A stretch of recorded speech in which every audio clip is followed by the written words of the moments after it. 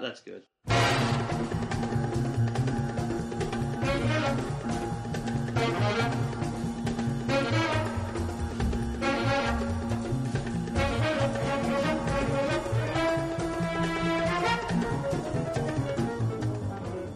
Good evening, everyone, and welcome to Cinemantics, the podcast about movies good and bad, but mostly bad. I'm your host, Nick Melton, and I have two co-hosts today. Jeff Heatherly. And Ryan Hauser. Ryan, who hasn't been on the podcast in over a year. Yes, You've been gone. I only do the better ones. Yeah, the better ones. Well, this is exciting, because this starts off a month of podcast that has been in the works for over a year now. We've actually had one episode of this month recorded since last February, so finally we're putting it out there into the ether of the interwebs. I speak, of course, of this fabled month of John Carpenter, Kurt Russell collaborations. Not only that, it's the start of season 2 of my show. You will have noticed the new theme music. New website design. New website design. Hopefully the Facebook page is up. Yeah. You're taking it all off for season 2. Yeah. The gloves are off. I was being more sexy. I don't know where that was coming from. Anyway, John Carpenter and Kurt Russell have done 5 movies together at this point. We'll be covering 4 of them over the next month, because one of them was a TV movie about Elvis, and I feel no need to watch it. Oh, okay. Unless, I might watch it later on my own time, but no. We should inform the listeners that the sky is also pouring itself out right now. Yeah, we're recording this in the middle of a thunderstorm, so if you hear thunder or whatnot, yeah, that's what's going on. Yeah. This first movie is from 1981, directed, of course, by John Carpenter and starring the immortal Kurt Russell. I was going to say Kirk Russell. Probably inspired by seeing Kirk Douglas at the Oscars last night. No! Anyway, this is Escape from New York, and kind of a legendary movie because it's the first movie to feature the character of Snake Plissken, who sort of became like an iconic character for Kurt Russell. I've seen this movie before, but before we go any further, I kind of wondering what you guys thought of it. It was alright. Didn't really knock my dick in the dirt or anything. Care to expand on that? I mean, not really. That's it? Okay. Go. It's not a bad movie. Iconic character was Snake. I think the only thing that really dated it was the really weird John Carpenter synthesizer scores, but...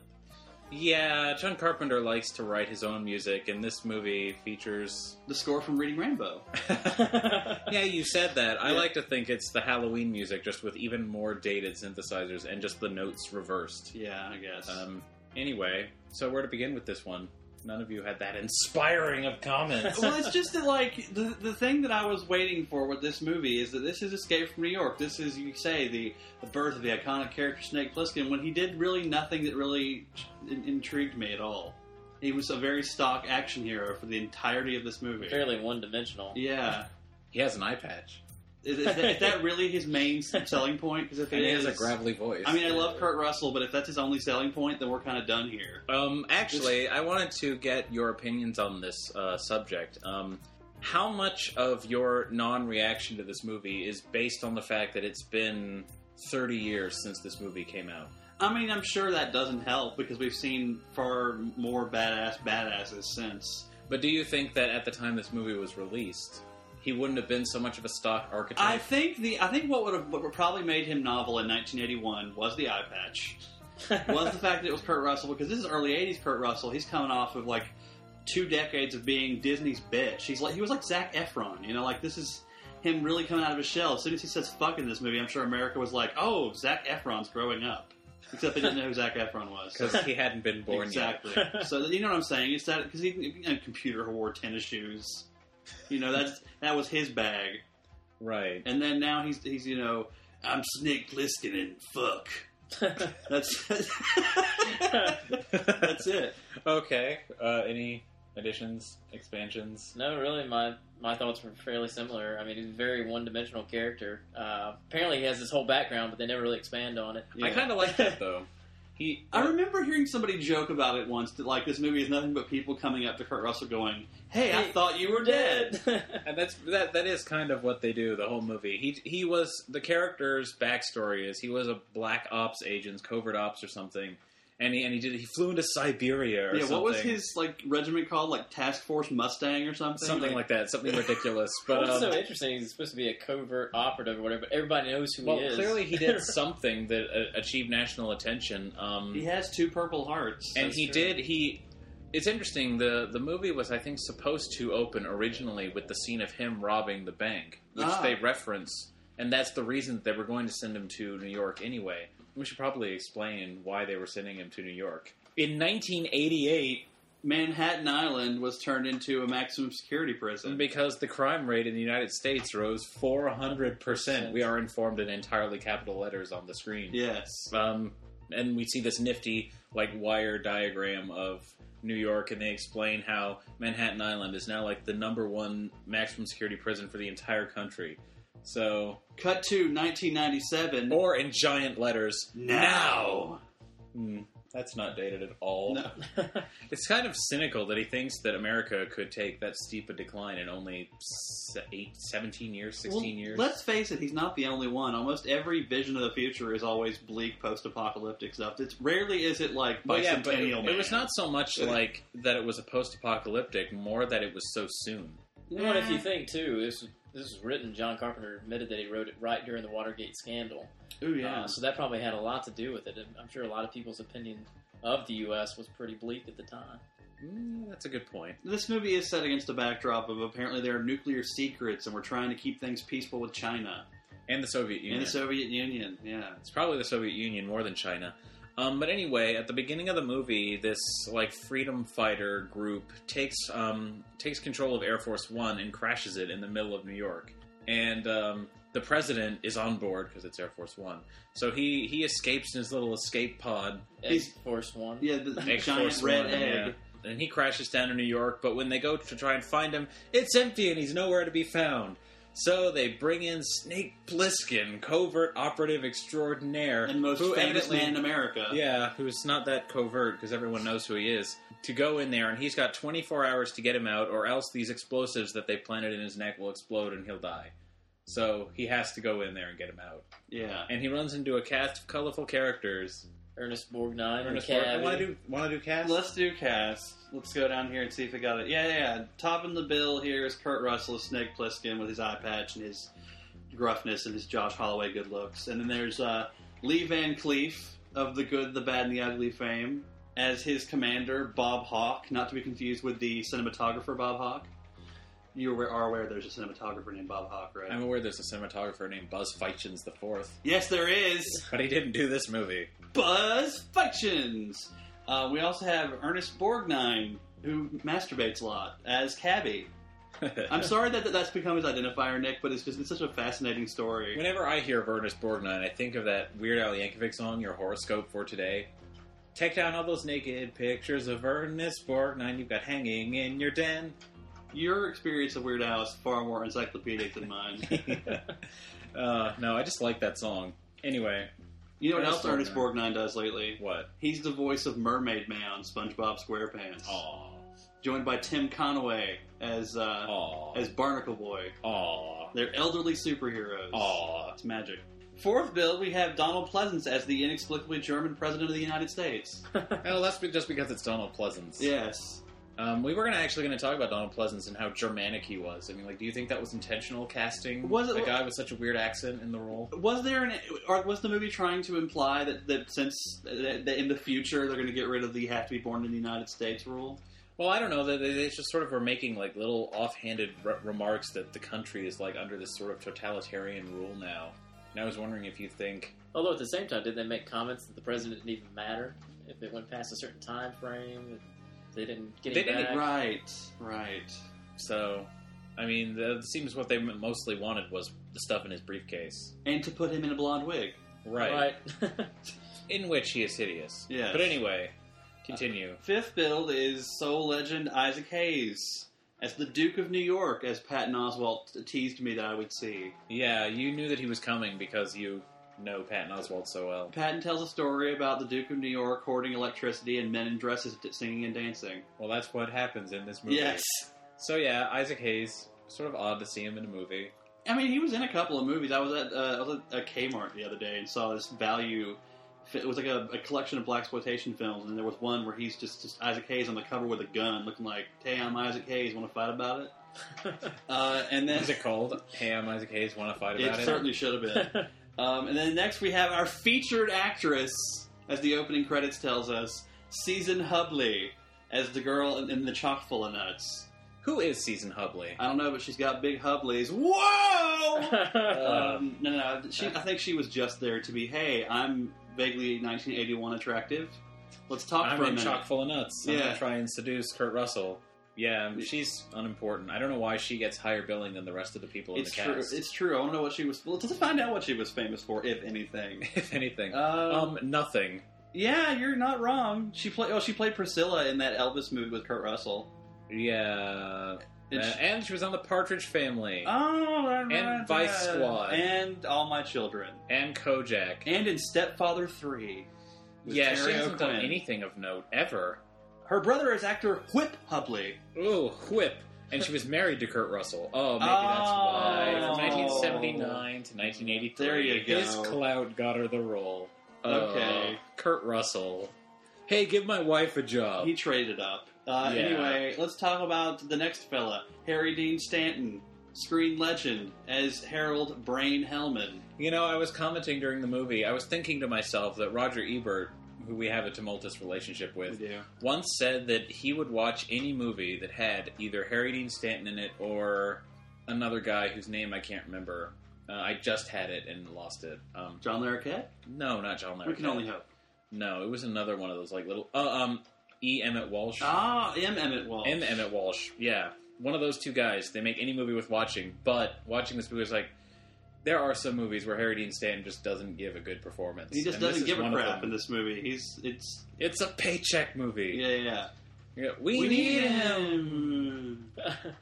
I'm non-committal. I'm the prophet. Have you watched Big Love? He's the prophet of the yeah, I've seen the Big Love. compound. I've Yeah. seen enough of Big Love to know who he is on that show. He's creepy and has young wives. That's because he's a Mormon. Yeah. Controversy! Anyway, up next we have 70s screen legend Adrienne Barbeau as Maggie. Well, yeah, I commented a lot of times during this movie that Adrienne Barbeau is just not attractive. She looked like a wraith with breasts and a vague woman fro. Yeah, I mean, well, that was what was attractive in the 70s. What was she, like, originally? Like, I only know her because she was in this movie and in the other John Carpenter movie, The Fog. And because they talk about her on C-Lab. Yeah, that too. But really, like, what was she? What did she do? She was just like a 70s sex symbol, like somewhere... Yeah, but why? I don't know. I think she was in some movie where she was Click her name. scantily clad. Like all her movies. True. The Fog, Creepshow, Swamp Thing, Escape from New York. She came to prominence in the 1970s as Broadway's original Rizzo in the musical Grease. Oh, Maude Finley's divorced daughter, Carol Traynor, in the sitcom Maude, starring B. Arthur. Oh, yes. There you go. Looking at that picture of her in 2008, she's aged very well. She has aged very well. She but looks better now than she did in the 70s. She does, actually. And she played, I want to say, Diedrich Bader's mother on the Drew Carey Show. Ha! And she was married to John Carpenter from 1979 to 1984. There is so much nepotism in this movie. And she's been married... we're uncovering a rather sinister side of this movie. And she's been married to Billy Van Zandt of the E Street Band? No, that's Steve Van Zandt. Oh, then who's Billy I don't know Van who Billy Zandt? Van Zandt Well, she's been is. married to him since 1992. But one thing I just noticed and I just remembered is that she was the voice of Catwoman on Batman the Animated Series. Excellent. Yes. I love Batman the Animated Series. Don't we all, sir? But that's her story. Anyway, I feel like we're leaving you out. Do you have anything to say? No, No, not at Continue, all. continue. Okay. Okay, well, up next we have a fellow that I claimed invented the Atkins diet, but I'm sure he didn't. Tom Atkins as Rem. Is he the weird guy with the spiky hair? I don't know. Maybe. I believe that's him. Let's take a look here. Tom Atkins as Rem. Whoa. No, he looks like Rip Taylor now. So I really don't know what Clearly to tell he's you. aged quite a bit. I don't know who Rem is. I don't think the guy who played that character would be 75 now. No. That doesn't make any sense. Also, he looks too fat. Oh, was he the guy standing next to Lee Van Cleef the entire movie? Probably. Yeah. Okay. Up next we have Charles Cyphers as the Secretary of State. Who was such a bit part. Yeah. I don't even know who that is. Actually, he might be. Is he who I think I can't speak. He's not related to actor. Okay, so I'm thinking of John Cypher, who alongside whom he played in Hill Street Blues. That's not a weird phrasing at all. John Cypher, his brother, was on this television sitcom Major Dad with Gerald McCraney. Yay! Yes. Who was on Deadwood. Yeah. Boom! Anyway, moving on. Up next we have Joe Unger as Taylor, a character who's apparently only in deleted scenes in this movie. So, fuck that. And then next we have a couple of actors who are... a couple of characters who are named after film directors. Yes, Frank Doubleday as Romero, and John Strobel as Cronenberg. That's sort of an odd shout-out, Is Frank Doubleday the guy with the spiky hair? I wouldn't be surprised. If Although he's in Assault on Precinct 13 also. I forgot John Carpenter directed that. Yeah, apparently it's so much better than the remake. I'm certain of it. Let's there face was it, if you something remake else something with Ethan Hawke, you're kind of asking for trouble. Yeah, the one thing I wanted to look up that isn't on the cast, which is odd. There it is. We were right. Ox Baker plays the dude that Snake fights in the wrestling ring at the end. He's an American former professional wrestler and was feared for his dreaded finishing move, the Heart Punch, sometimes called the Hurt Punch. Did he have any... After his famous catchphrase, "I love to hurt people." Yes. He wasn't... was he in WWE at any point? He was in the WWF. It is believed that Ox Baker's short 1980 stay in the Worldwide Wrestling Federation, which is what WWE used to be, even before it was WWF, he did one television taping. His career was aborted because Vince McMahon Sr., Vince's dad, was unimpressed with his ring work. Some rumors have Baker initially planned to challenge the heavyweight champion Bob Backlund. So I was hoping when we were watching the movie that you'd recognize him because you're such a wrestling fan. But, an estimated 8,000 men have fallen to the Heart Punch. Among them are Fritz Von Erich, David Von Erich, Kerry Von Erich, oh God, I hope Jimmy all of them end with Superfly Von Erich. Snuka, Vern Gagne, Ernie Ladd, Harley Race, Bulldog Brower, Mil Mascaras, Hulk Hogan, and The Sheik. Hogan's knockout came when he tried to wrestle the Florida title away from Baker. The Hulk. So anyway, yeah, he... a big-ish wrestler of the time. I thought you would find it interesting. I mean, I'm intrigued sometimes by the history, but you know me, I like it now. I watch it for the writing. Right. Like on that show that is on hiatus. I don't know what you're talking about. The other pod. Anyway. Right. Anyway, let's move on. That's the cast. So, now that we've gone through the plot and the cast, what did you like about this movie? Wow, that doesn't speak very well. Doesn't speak very well for the movie. I mean, nothing. Like I said, I mean, it's the best way to put it. Nothing really knocked my dick in the dirt, as Doug Benson would say. It's just like it was. Oh, this is happening. Okay, he's got an eye patch on. That's neat. What about, say, the set designs and the production of the city? Yeah, I guess that was all right. All right? I thought that was awesome. Sometimes it verged on, are we serious?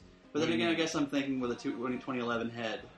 What do you mean? Which I really don't Are we do that serious? often. I meant like just the look of the movie. Like, okay. The destroyed city. Yeah. It looks like they built just like a whole alternate New York for this movie. It's like the city at the end of Inception. Right. Except better, kind of. Because Inception's in their dreams. Yeah. What do you think? Well, I thought there were some good parts. I thought the set was pretty interesting. Even though the character Snake was really one-dimensional. He was kind of a badass. You know, I could see its pill during the 70s. It had sort of a B movie-ish feel, even though it wasn't a B movie. I mean, it grossed about $50 million. Yeah. So it did pretty well. I think it's just, slightly dated. Product of the times. Yeah. Like, the thing that really strikes me watching it is that it's an action film, I think, is how they try and market it. Like, oh, John Carpenter's exciting escape from New York, but the pacing is so slow and even and measured. It starts off real slow. And continues to be slow, like, the whole movie. Like, there are only a couple action sequences in the whole movie, and they're pretty short-lived. Yeah. There's that bit that's like classic action hero where like the crazy people in New York are chasing him through the abandoned building, and we were making fun of it the whole time, and we're like, Snake Plissken doesn't open doors. He makes them because he takes his machine gun and he shoots a ring of bullets into the wall, kicks the middle of it so it knocks the ring out of the wall and just jumps through it. Like that is action hero badassery, and maybe the movie would have been better with more of that. What I loved about those first few scenes, as I told you, it was like a first-person shooter meets one of those indoor rides at Disney World. Because it was just him going through these dark corners, and everywhere he would turn, there would be someone awkwardly moving, kind of robotically, like punching an emotionless person for no reason. Like, Yeah, the movie's kind of strange that way. All of the people that he encounters at the beginning of the movie are really odd. Like, mentally deficient. Yeah. Like, no one... Like, there's that scene where he's in the basement, and those two guys are throwing that woman around while the other guy Yeah. just stands in the corner like, clap, not doing anything. Like I said, I think it was an interpretive dance about the state of the economy. I'm going to have rape for dinner. Yeah. That's basically what that was. There was a lot of rape for dinner. In that basement. Because there was well, we should explain where that came from. The idea of rape for dinner. That Patton Oswalt. Well, not just that. The scene where it happens. What did he actually say? I don't know. I just remember a guy yelled something that I thought he said rape again. Oh, I remember what scene you're talking about, but it doesn't say. He says something about scene, Snake. It was the post-fight scene after they'd all been chanting Snake's name. Right. It's like the president's gone. The president's gone. Rape again. No, Brain took him. Oh, Brain took him. That's it. Okay. Rape again. Go rape. That would have been interesting. Yeah, I mean, I believe it in this situation. The movie, I got to tell you something though. Like, I want to make it a reference here because I think this will help you understand. I feel like I've seen this movie done better, and I know it's going to be kind of a slap in this movie's face to say that this movie did it better. Have you heard of a movie that came out a couple of years ago by the name of Doomsday? Vaguely. It was terrible, but I have an affection for it. A movie called Doomsday starring Rona Mitra. But he kept trying to make the new Kate Beckinsale, and it's just not happening. And they finally realized that was a thing and stopped. But it was an interesting movie with, they go into this quarantined area where, for some reason, Malcolm McDowell has created a kingdom that looks like the 16th century. Why? Because he's Malcolm McDowell and it's Doomsday. Malcolm McDowell. But that was the movie where, like, they would take people and, like, roast them on a spit and then eat them off the bone. Like, it was a weird movie. And then cars with people's heads on the fronts and a lot of leather. Why do you feel that did it better if the general apocalyptic scenario is 16th century? Well, that was just one segment of the country. Oh. The rest of it was all like late 80s punk and cannibalism. Just how many of my men did you kill? Mm-hmm. I love that movie so much. This movie needed a dose of Tank Girl in there. It so did. I mean, it had potential for wackiness that it just didn't explore. It's something that I've been realizing lately. Is the fact of the matter is that nobody would allow themselves to be wacky in an action situation until years and years later. It's true. Movies took themselves way too seriously until like late 80s, maybe Lethal Weapon, maybe. Oh yeah, well that was the classic like action comedy of the 80s and 90s, and it's true. This movie does take itself very seriously. Like right from the very beginning, John Carpenter's Escape from New York. Like he put his own name in the title. It's like a weird Woody Allen opening with long credits and black and white screens and whatnot. With his droning synthesizers. Yeah. This is sort of like Tonight on the News. It doesn't. There's no like action music in this whole movie. It's just like these slow like little synthesizer chords with an occasional. It's like the beat score to it. Mario's Time Machine on the Super Nintendo. Did you ever play that game? I didn't. Educational Mario games. Mario's Time Machine and Mario is Missing. Wow, I have not played that. Sounds horrible. That's actually what it sounds. Because the score to Mario's Time Machine is just this really slow, like boom, boom, it's just like, and yet that's more exciting than the New York music. Oh man. And the one scene that I really noted, and you heard me complain about it in the movie, was the scene where he takes off in the glider. He's got a synthesized version of a Debussy piece in there. And the piece is called The Sunken Cathedral, and it's about a church that's underwater, like at the bottom of the ocean. And yet he's using it for a scene where he's in a plane. Yeah. I don't know, man. Anyway, John Carpenter, you confuse me. I don't know why you had to write your own music. And when he did The Thing, however many years later, he got Ennio Morricone to write the music for it, and it's a much better score. Has he scored his own movies anytime since? Oh, I'm sure. Yeah. I don't know if he wrote the music for... I don't know. Did he score Escape from L.A.? I don't know. Want to find out? Let's find out. Escape from L.A. with... The sequel, which came out inexplicably in 1996, a full 15 years later. Yes. John Carpenter and Shirley Walker, who did the score to Batman Mask of the Series. Mask of the Phantasm. And the animated series. Bert. Yeah. Shirley Walker. Yeah. Anyway... I don't know if he wrote the music for any of his other big movies. He wrote it for Halloween, I know. Yeah. He might have done Assault on Precinct 13 also. I don't know if he did like Big Trouble in Little China or anything. We'll find out. We will. Anything you want to add? Hoorah. Hoorah.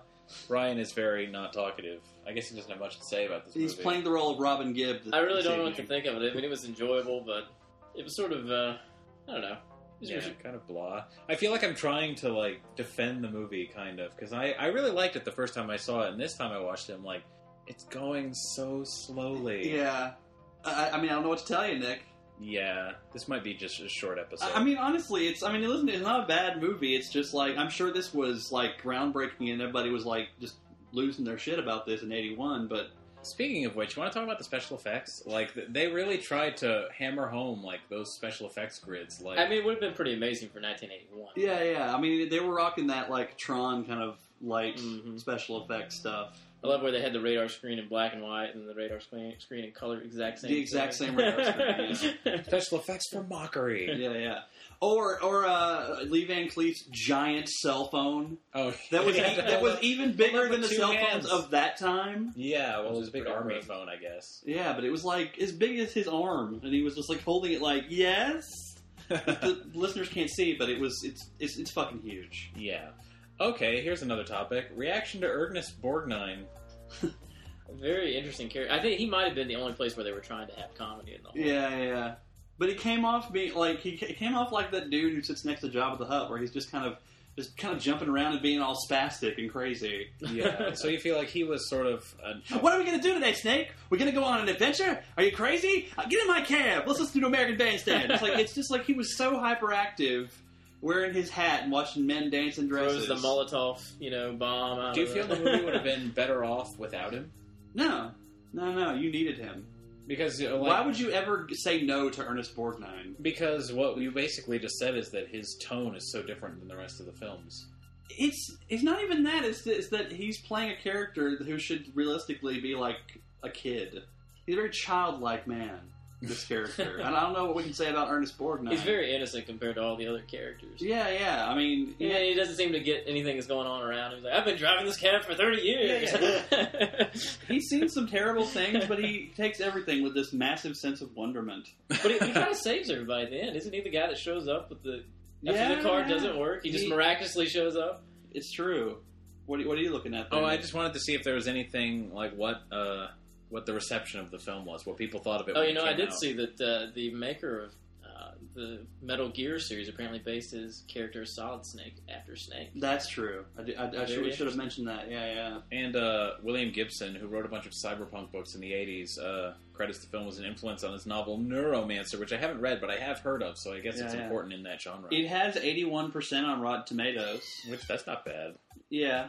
But once again, we're going on 81 standards. Right. We are literally 30 years later. So you feel standards have become tightened since then? I don't know. People are just a lot bitchier. They need more pop. They need stuff to happen faster. And as much as I tried to not be one of those people, I can't deny that I was watching most of this movie like, is anything going to happen? It was a anytime fairly soon? slow movie for an action. Yeah. Action pick. Like I feel sad almost that I'm of the generation I am, because I feel like I could have enjoyed this a little more if I was maybe 10 years older. Yeah. Anyway. A long pause, Nick. You want to talk about the remake that they're proposing? Oh, yes, let's do it. Scottish actor Gerard Butler was close to signing a deal where he'd play Snake Plissken in a remake of the film. Because we need to remake everything that was even moderately successful. Huh? Although, I suppose Gerard Butler is not a terrible choice. He's not, but I'm also kind of tired of Gerard Butler. He did one good thing for me, White Pete, and that's it. In that the original What Up With That sketch on SNL. Yeah. You mean 300 isn't your favorite Gerard Butler moment? I've actually never seen 300. Oh, it's all right. Yeah. But here's an interesting thing I'm noticing right here. In November 2010, reports cited Jeremy Renner was in talks to play Snake Plissken. Huh. Reports also suggest that Josh Brolin has also been considered. I would take either of those guys over Gerard Butler. Yes. I mean, although we made such a big point of Snake being such a one-dimensional character, does it really matter who plays him? Well, no, because if they did it now, they would actually make him a character. Would they? Yeah, I think so. Like, how many action movies now can you name where the characters are really fleshed out and fully developed? Well, I don't even think it's a matter of that. I think it's a matter of the fact that because it's a remake of an established movie, they're going to have the older fans coming in there, and in a weird way, I feel like they're going to demand more character development even out of the remake than they would have gotten from the original. It's weird because, we talk about how kind of stupid most common moviegoers are these days. But the fact of the matter is, even the dumbest moviegoer requires a little character development. And you can do it. I mean, look at action heroes like the Die Hard character. Yes, John he's McClane. very developed. Yes. Really.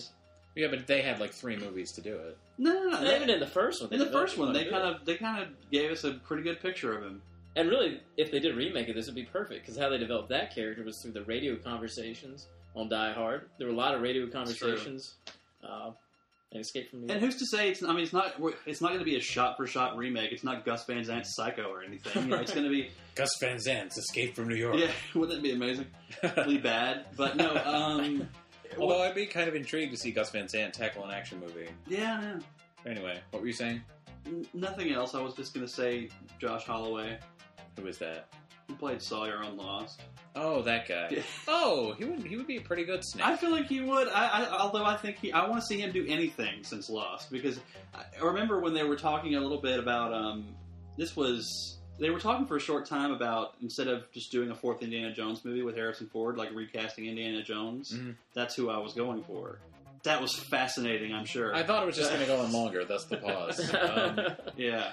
Yeah, it's just sort of interesting. We were talking about how the concept that like there can be a character without much development or dimension, and yet the actor that plays him is like totally important.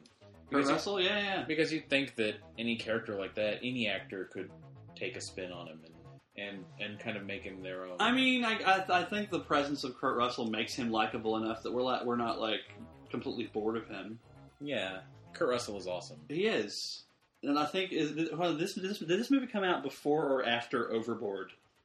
I do not know. Do you remember Overboard, Nick? Have you ever seen Overboard? I have never seen Overboard. Oh, sir, it's a delicious picture from 1987. Okay, so way after this movie. Yeah, it's after he was married to, or not married, but in that common law relationship with Goldie Hawn. Right. Yeah.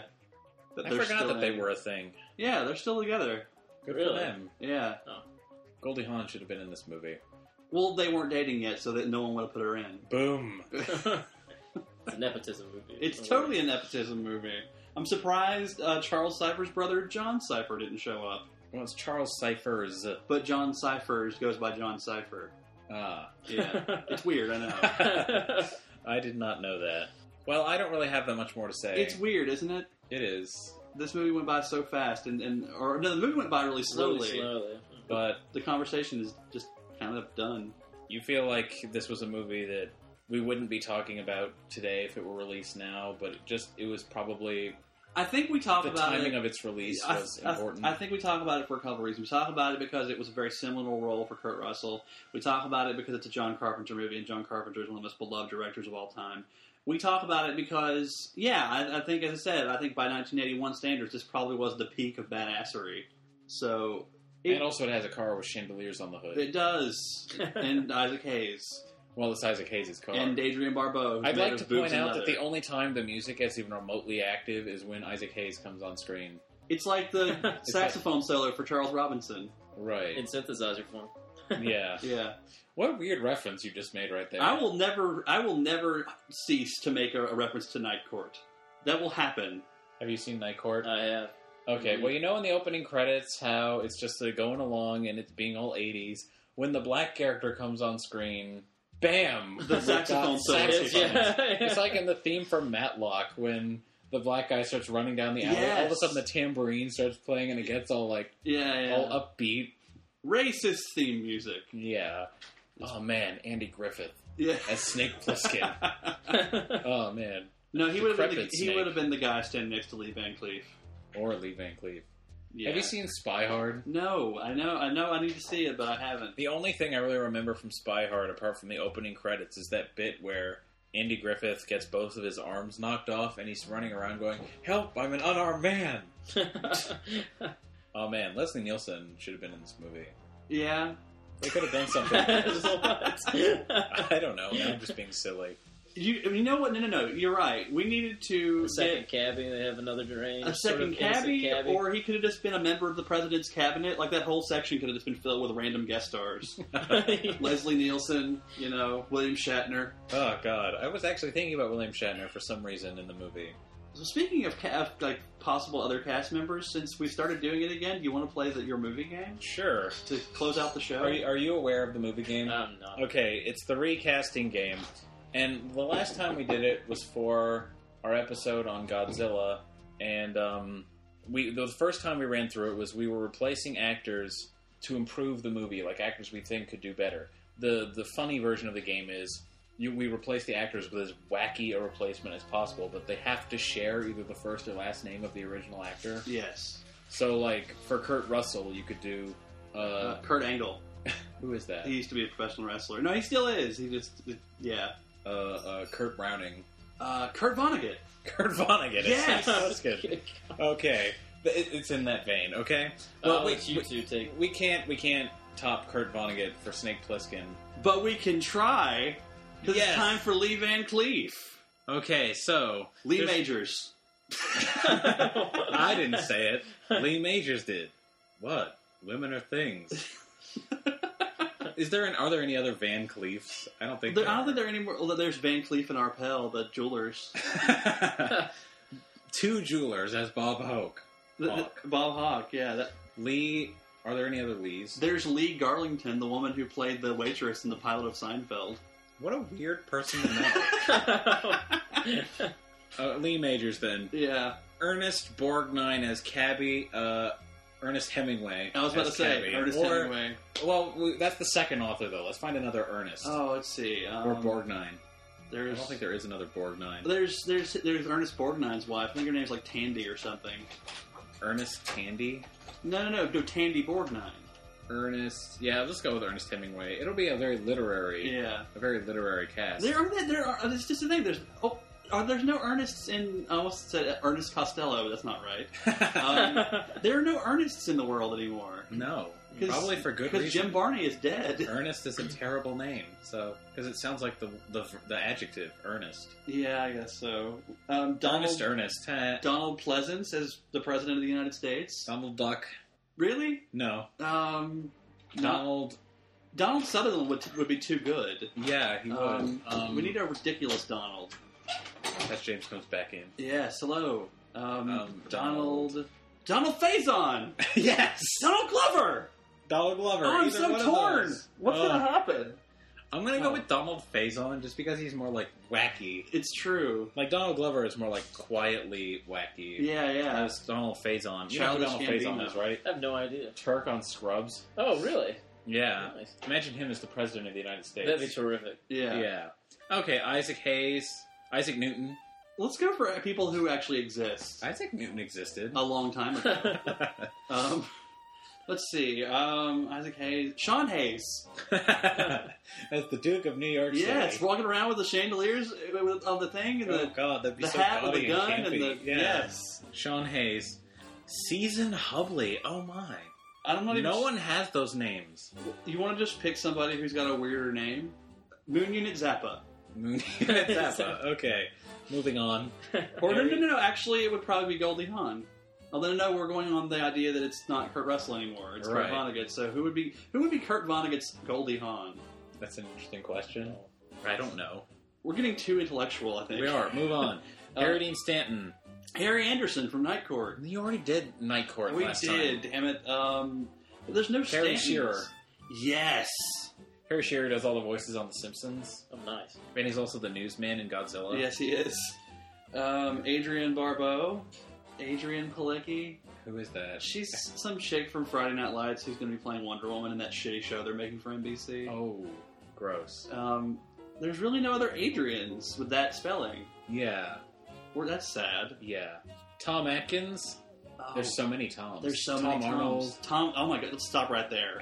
Tom Arnold for the win. Charles Cyphers. Charles Kuralt.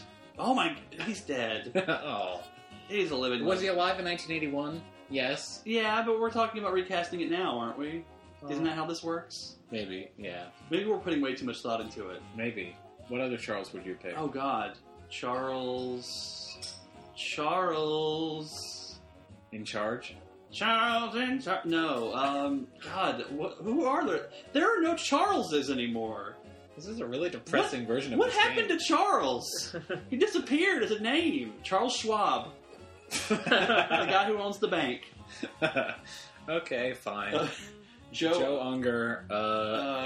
Joe Manganiello from True Blood. Joe Mantegna. Joe Mantegna, yes! Even better. Oh, God. Frank Doubleday. Well, we already did Moon Unit Zappa, so it can't be Well, there are Doubledays and there are Franks. intriguing ones. Yeah, there's Portia Doubleday. She was the love interest in that shitty movie, that Youth in Revolt. Oh. But then there's also Frank... Caliendo. Yes! Who is Frank Caliendo? He's- I just he- drew that name randomly. He's out of an my memory. impressionist comedian. He does the impressions of John Madden. John Madden, yeah. Oh, yeah, let's do Frank Caliendo. Yes, and finally John Strobel as Cronenberg. Because they have such similar names, how about newsman John Stossel? You remember John Stossel? He used to do like the conspiratorial I reports on remember John 2020. Stossel. Yeah. Could you imagine? Chris Hansen. Oh, God. Chris Hansen is Snake Plissken. So what are you doing here? Pay no mind to my eye patch. Chris Hansen. Yeah, That was a disappointing version of that game, I think. but I think it was entertaining. Enough, yeah. Yeah, and it fleshed out the episode a bit more. Yeah, a little bit. I think it's time for final thoughts. Yeah, final thoughts. All right. Go. Well, let this fella go first. Go. Final thoughts on Escape from New York. Escape from New York. Go see it. It's not out. It hasn't been out for 30 years. Go buy it. You can still see it then if it's been out. you It's should on buy it because it DVD. only costs like $5, right? But I got it used. That's true. But then again, you got Escape from LA for $4. I got Escape from LA new for $4. Yeah, at Sam's Well, Club. it can't be over $10. Yeah, Yeah. don't get it for over $10. It's worth buying. Buy it less for a than bargain. $10. Buy it for a bargain. If you're thinking of paying $20 for it, don't. I bet you $10 is Unless on you Netflix. already love it. Unless you already love it, in which case buy the 2-disc edition. Or you with already own remastered it, and why are we picture. talking to Yeah, you? exactly. If you love it, you probably already have it. Yeah. Anyway, final thoughts? It was alright. I'm fine. I'll live. Yeah, I could just like I was Sound a lot like Brian. It's alright. maybe See it? Yeah. Herb Alpert Herb Alpert, should yeah. have been in this movie. Yeah. He should have scored it He should with his black Oh my non-committal God. brass. That would have been so weird. Just Yes. like remake, just like take the soundtrack for Casino Royale and stick it under the movie. Oh, we can't do that I again. can't do that again. No, we already did that. So yeah, That's my final thoughts. It was all right. I'm intrigued to see Escape from LA, definitely though. Yeah. Now that we've established the character, it's like a pilot. I showed this fella, Mr. Nick Meltz, the third season premiere of Parks and Recreation today, and it's very much a jump on episode where it just introduces characters. But by episode 2, you were laughing your ass off, sir. There, yes, weren't I you? was. I enjoyed it. So maybe Escape from LA, even though it was critically reviled, we might consider that the superior of the two films. Which I'm sure people will chalk up to us being younger and then just disprove us and be like, "You're Yeah. young. You don't know what movies are." Well, some people like sequels better than the first ones. It's true. Sterling Archer likes Gator more than White Lightning. It's true. And on that note, Yeah. Your final thoughts, sir? yeah, I have nothing to say that I haven't said before. I liked it a lot more the first time I saw it. This time, I sort of like respect it more than I like it. Yeah, I can feel you there. Like I really like the look of the movie. It looks really good. I love Kurt Russell. It's like Kirk Douglas. We respect him because he's a Hollywood legend, but he makes terrible jokes and needs to get off the stage. Well, I wouldn't say that about Kurt Russell. No, Kurt Russell had no. that I was awesome- talking about the movie. Oh. The movie is Kirk Douglas. Oh, okay, that's odd, but okay. I'll accept that. Why not? Keep going. I'm sorry. So yeah, it's worth seeing, yeah, especially if you have any interest in Kurt Russell or John Carpenter. yeah. Or if you have any interest in the evolution of action movies. See yeah. it. I mean, it is. I'm sure it's on the And if you're a timeline. set designer, see it, because there's some interesting stuff going on Yeah. visually in that movie. And if you're a fan of 1980s wrestlers, and Ernest Borgnine and Ernest Borgnine. and Adrian Barbeau. Yeah, so there are several reasons to see it. yeah. But you have to be like a couple decades older than us. Apparently. Apparently, yeah. Yeah. So yeah, totally a product of its time. But anyway, 1981, Escape from New York, directed by John Carpenter. First installment in our month-long Carpenter-Russell collaboration month. I don't have a catchy title for it. Carp Russell. It's like their couple name, like Bennifer. Ugh. Russellter. No, God, no, wrong. Carp Russell. Carpin Russell. I don't know. There's no good way to do it. I'm just making this worse. Keep going. Kurt John. No, Jert. The Jert Russellter. Dirk Hardpeck. Slide Rock. Roll Fizzlebeef. Crud Bone Meal. Bob Johnson. Oh, wait. Big McLarge Huge. You win. I that one always wins. Yeah. Anyway, I'm Nick Melton. I'm Jeff Hadley. Ryan Hauser. See you folks next time.